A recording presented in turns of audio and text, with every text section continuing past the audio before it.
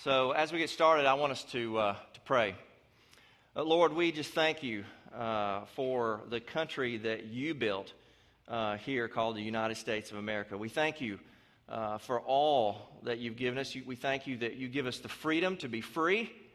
Lord, we thank you for all those who sacrificed everything, for those that declared in the beginning our freedom and our independence.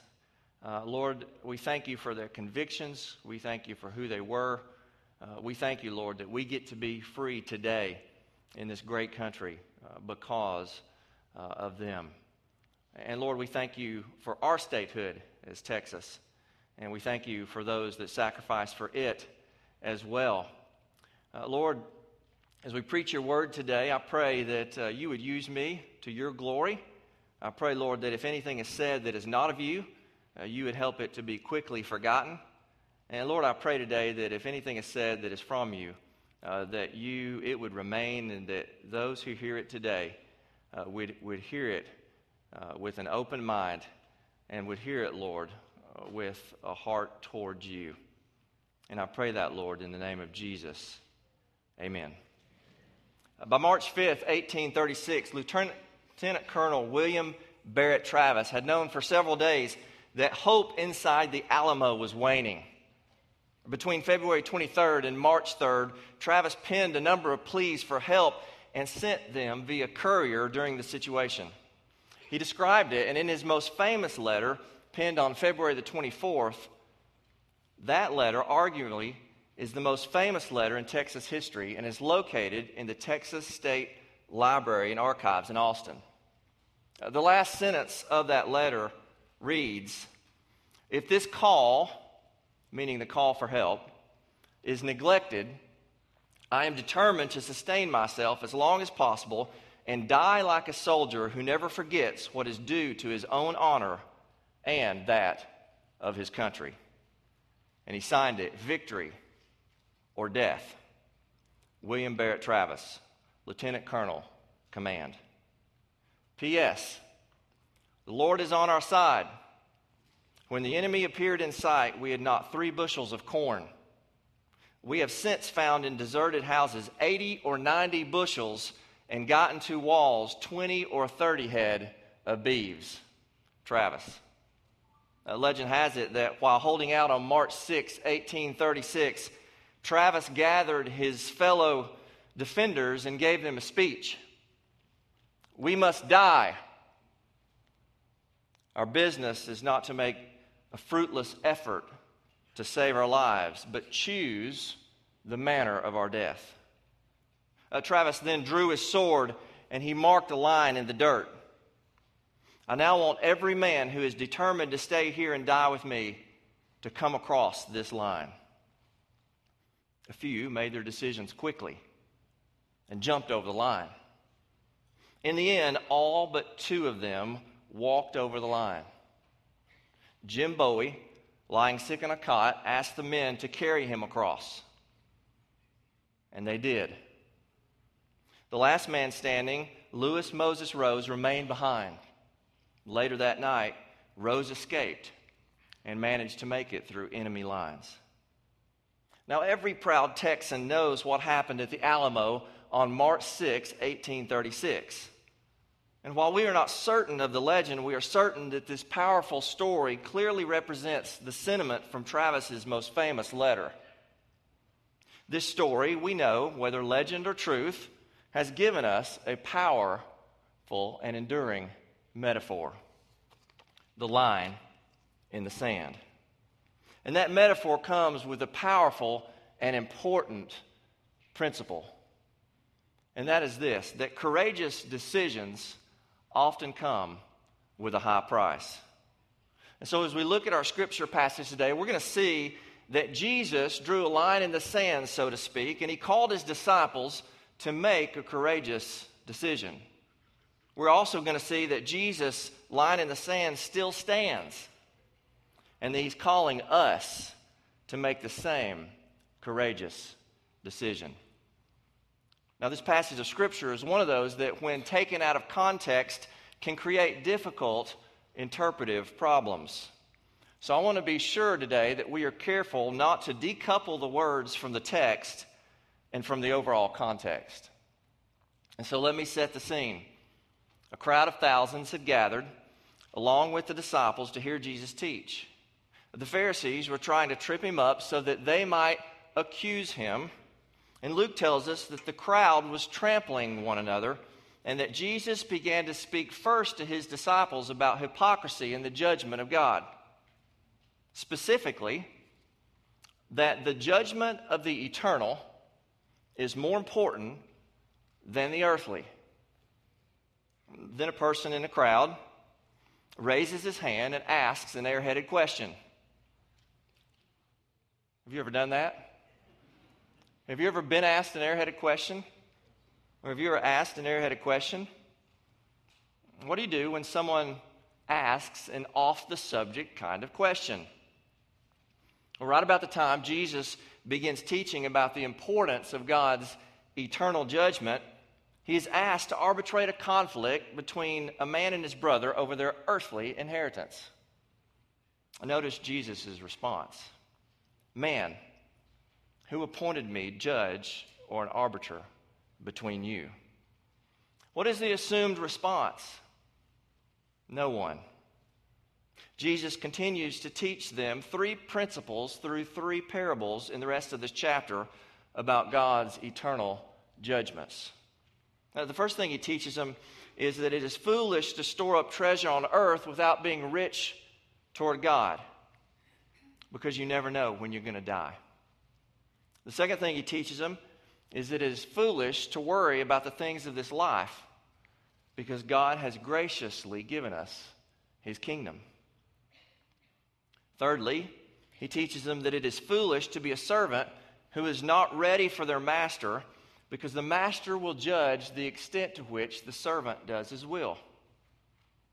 And so as we see in this chapter, hypocrisy and eternal judgment of God is the context through which we come to Luke chapter 12, verses 49 through 59. Read along with me if you've got your Bibles open, where Jesus says first to his disciples, I've come to bring fire on the earth, and how I wish it were already kindled. But I have a baptism to undergo, and what constraint I am under until it is completed. Do you think that I've come to bring peace on the earth? No, I tell you, but division. From now on, there will be 5 in one family divided against another, 3 against 2, and 2 against 3. They will be divided, father against son, and son against father, mother against daughter, and daughter against mother, mother-in-law against daughter-in-law, and daughter-in-law against mother-in-law. He then said to the crowd, when you see a crowd rising in the west, immediately you say, it's going to rain, and it does, and the south wind blows, and you say it's going to be hot, and it is. Hypocrites. You know how to interpret the appearance of the earth and the sky. How is it that you don't know how to interpret this present time? Why don't you judge for yourselves what is right? As you are going with your adversary to the magistrate, try hard to be reconciled on the way. Your adversary may drag you to the judge, and the judge may turn you over to the officer, and the officer may throw you into prison. And I tell you, you will not get out until you've paid the last penny. Notice here that Jesus continues to talk about judgment. I've come to bring fire on the earth is a statement about judgment. Knowing the weather but not the times is a statement about their ability to judge. The call to judge what is right is a statement about judgment. Now, generally, we don't have much of a problem accepting most of the teachings of Jesus. We see the teaching of Jesus, we readily embrace them, and we see them as good and godly. And while the Pharisees were fiercely opposing him, the disciples and the crowd around him were trying to understand him. But in our passage today, Jesus has one last thing to say about the judgment of God. And it is here that the crowd then, and us here today, must come to grips with Jesus' line in the sand. Here we come face to face with the other side of Jesus, the side that's not so popular, the side that makes us uneasy, the Jesus that came to bring judgment. But didn't Jesus come to save the world and not judge the world? Well, as we break down this passage today, let's make some observations about Jesus' statement. I've come to bring fire on the earth, Jesus says. Jesus tells us about a fire that he has come to bring to earth. And in this passage, the fire Jesus is speaking of clearly represents judgment. Now, fire can have different nuances in Scripture, but it most commonly speaks of judgment. And while Jesus came to seek and to save the lost, his ministry also resulted in the judgment of those who reject him. William Barclay states, in Jewish thought, fire is almost always the symbol of judgment. However much we may wish to eliminate the element of judgment from the message of Jesus, it remains stubbornly and unalterably there. In other places, though, Scripture teaches us that the results of Jesus' coming would one day include judgment. John the Baptist made it clear that Jesus would baptize with the Holy Spirit and fire, and that his winnowing fork is in his hand, and he will clear his threshing floor, gather his wheat into the barn, burning up the chaff with unquenchable fire. Remember when Paul was at Cornelius' house, he describes Jesus as the one who came to judge the quick and the dead. Now notice something else about the fire, though. It has not yet been kindled. This means that its fulfillment is future from the time that Jesus spoke these words. Jesus' first incarnation didn't start the fire. But in his first incarnation, Jesus knew that he would one day judge the quick and the dead. Another important observation we can make is that something is holding back this judgment of Jesus. Jesus says this, he says, I have a baptism to undergo, and what constraint I am under until it is completed. Jesus says that his judgment is constrained by the baptism that he must undergo. The Greek word for constrained is sunexo, which means to hold together. It means to bind together, to hold fast, as in holding a prisoner captive. In the passive, it means to be held by. And here it's in the passive. It is often used of being afflicted with an illness. The idea here is that Jesus, while coming to judge, was held back by this baptism. Now, what is this baptism he's talking about? Almost all commentators agree that this baptism refers to the cross through which Jesus would take upon himself the sin of the whole world. We know this is necessary because all have sinned and fall short of the glory of God. And we know that the wages of sin is death, but the free gift of God is eternal life in Christ Jesus our Lord. You see, God made him who knew no sin to be sin on our behalf, so that we might become the righteousness of God in him. You see, what Jesus is saying here is that his judgment was controlled by the necessity of the cross. When I was growing up, we used to visit my grandparents in Lenoir City, Tennessee. While we were there, we would walk across the street to see my Uncle Bill. And my Uncle Bill would take my brother and I crappie fishing, otherwise known as crappie fishing in Tennessee.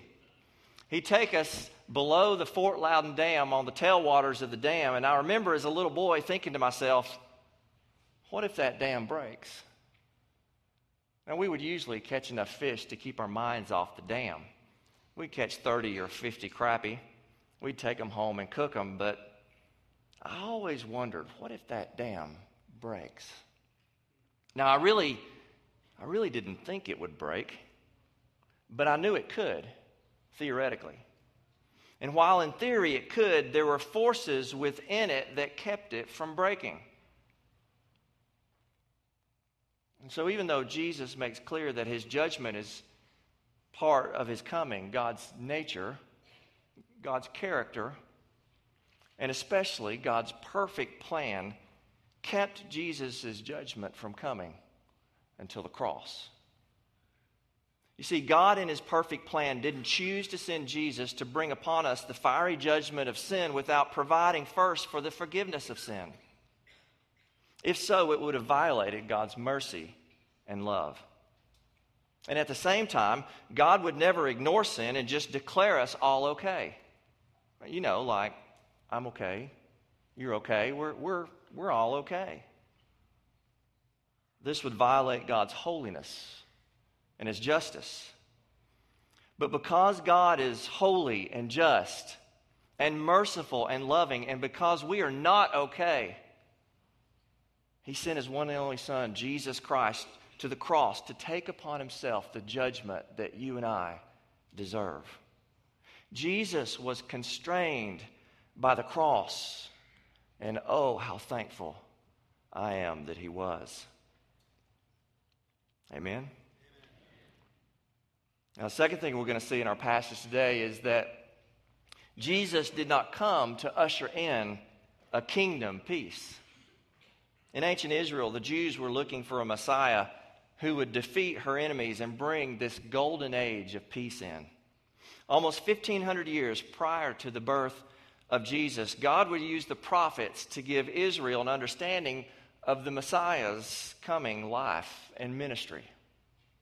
Isaiah 9, 6 through 7 declares that he would be called Wonderful Counselor, Mighty God, Everlasting Father, Prince of Peace.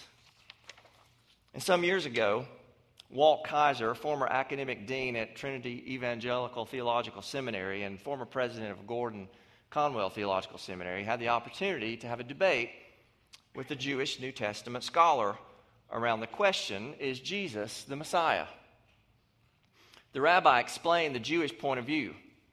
Evangelicals believe that the Messiah has two comings, one at Christmas and one at his second coming.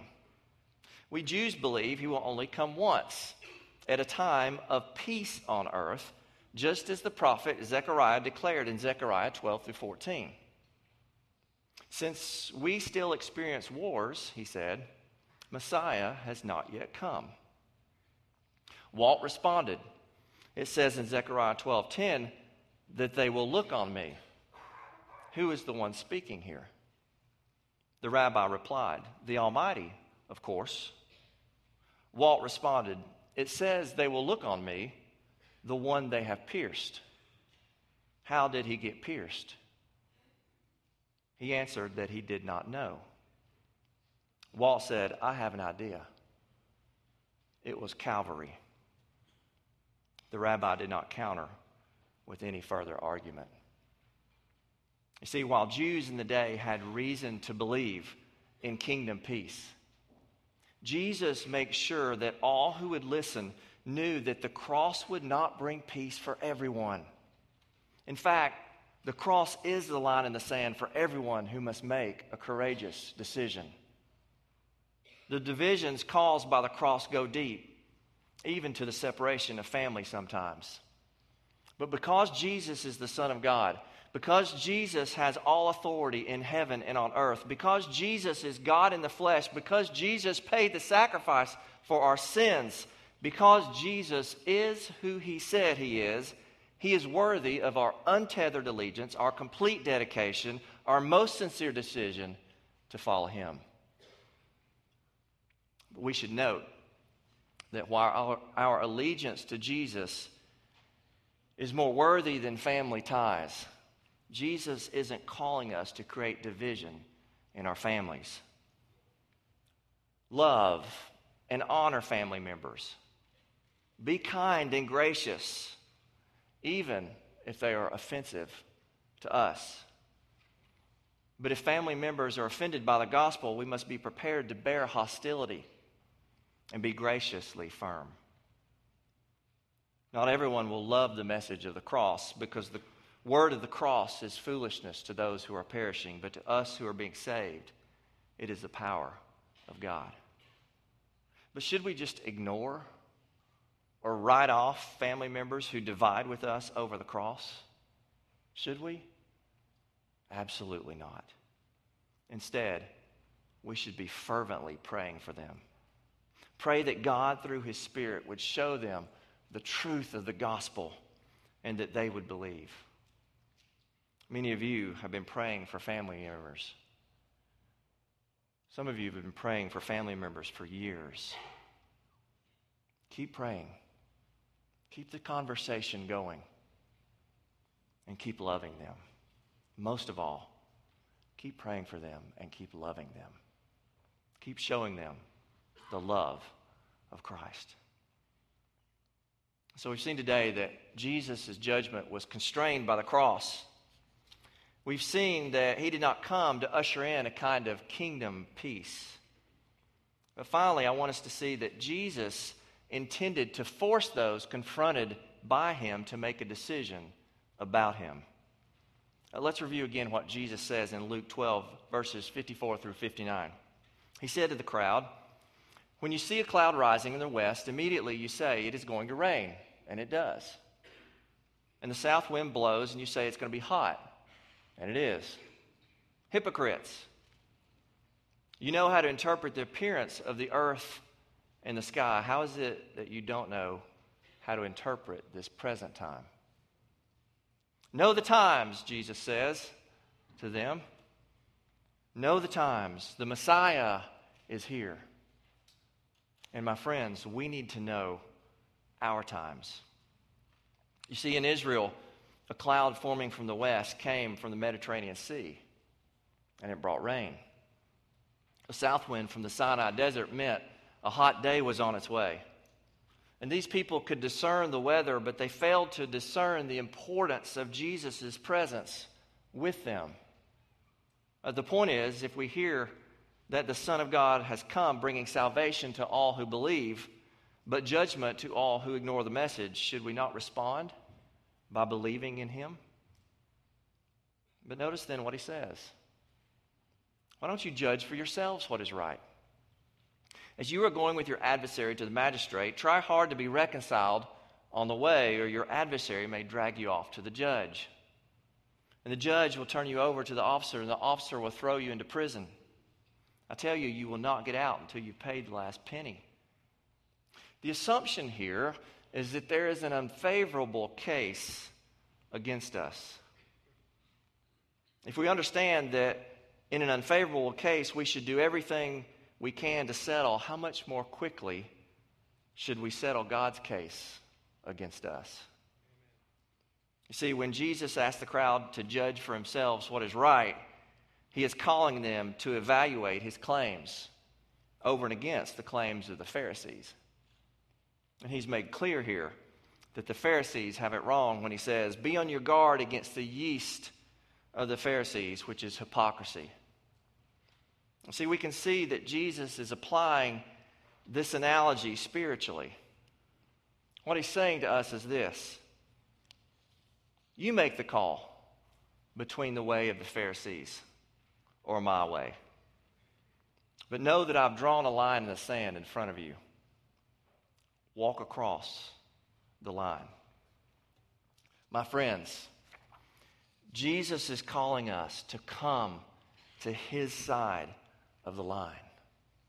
And the fact is this, that God has a case against every one of us, and it is unfavorable.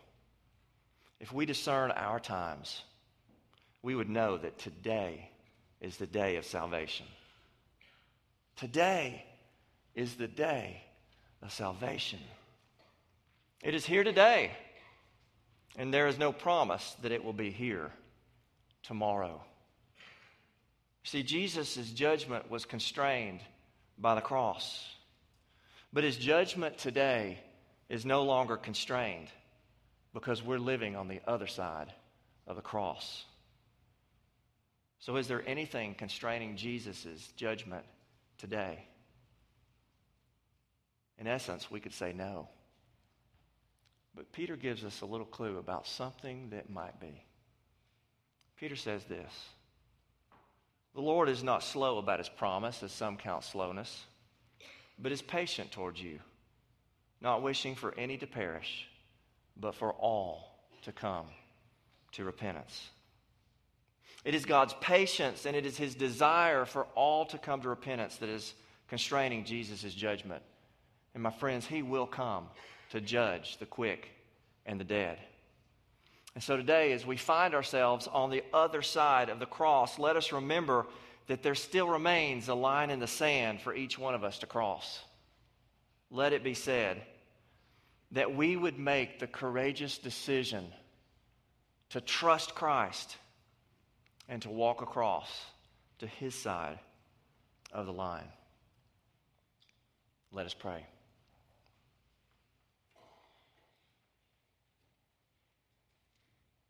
Lord God, as we read our passage today, it's a difficult one to think about the judgment that will be coming.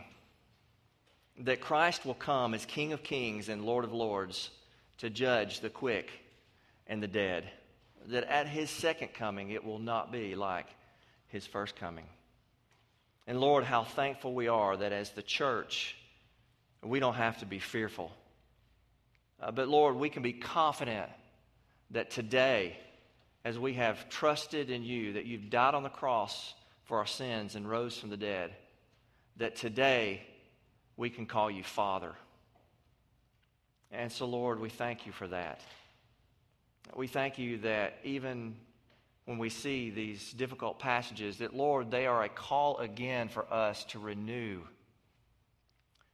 our faith in the covenant that you have made with us.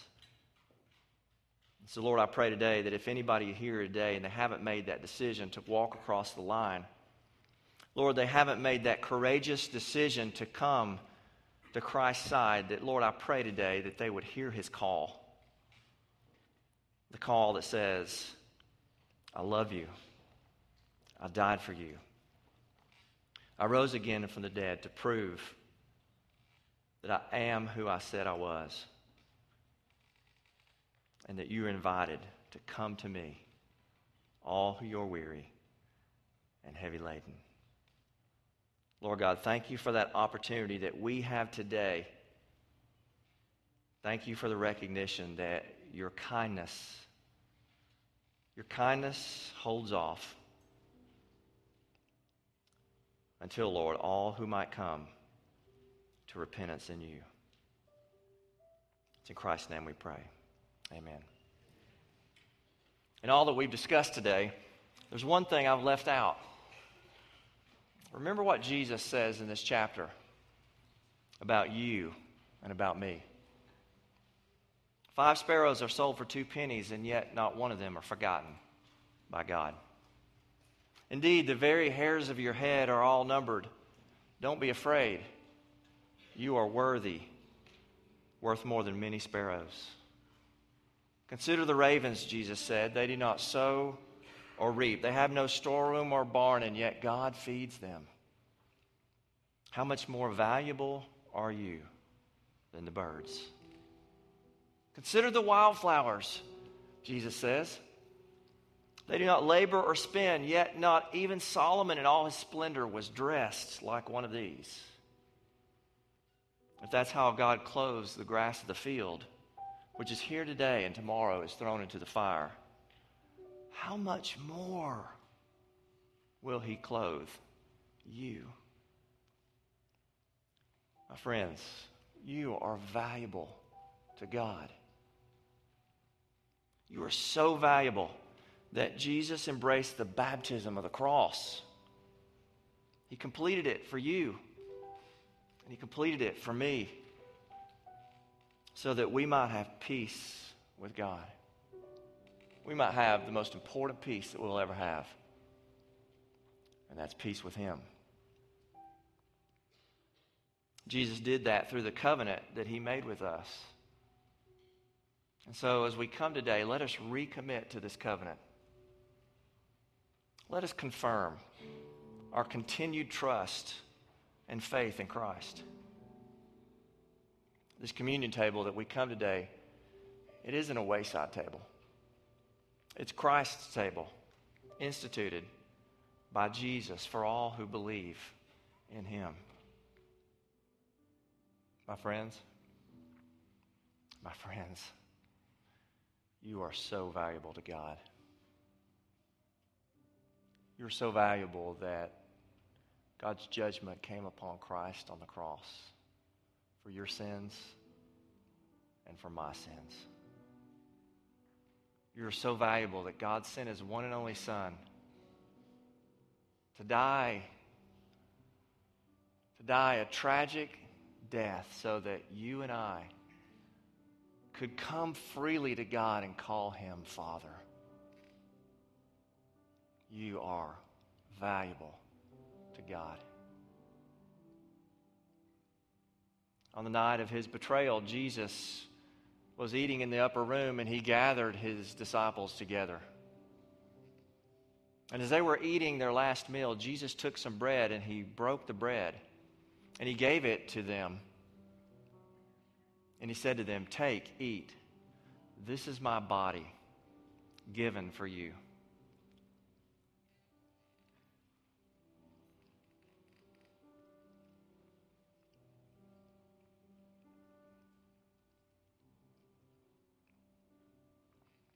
Then that very same night, Jesus took the cup and He took some wine and He poured it in the cup and said to them, "This is the cup of my blood, the cup that would represent the covenant that I have with you. Take, drink for the forgiveness of sins."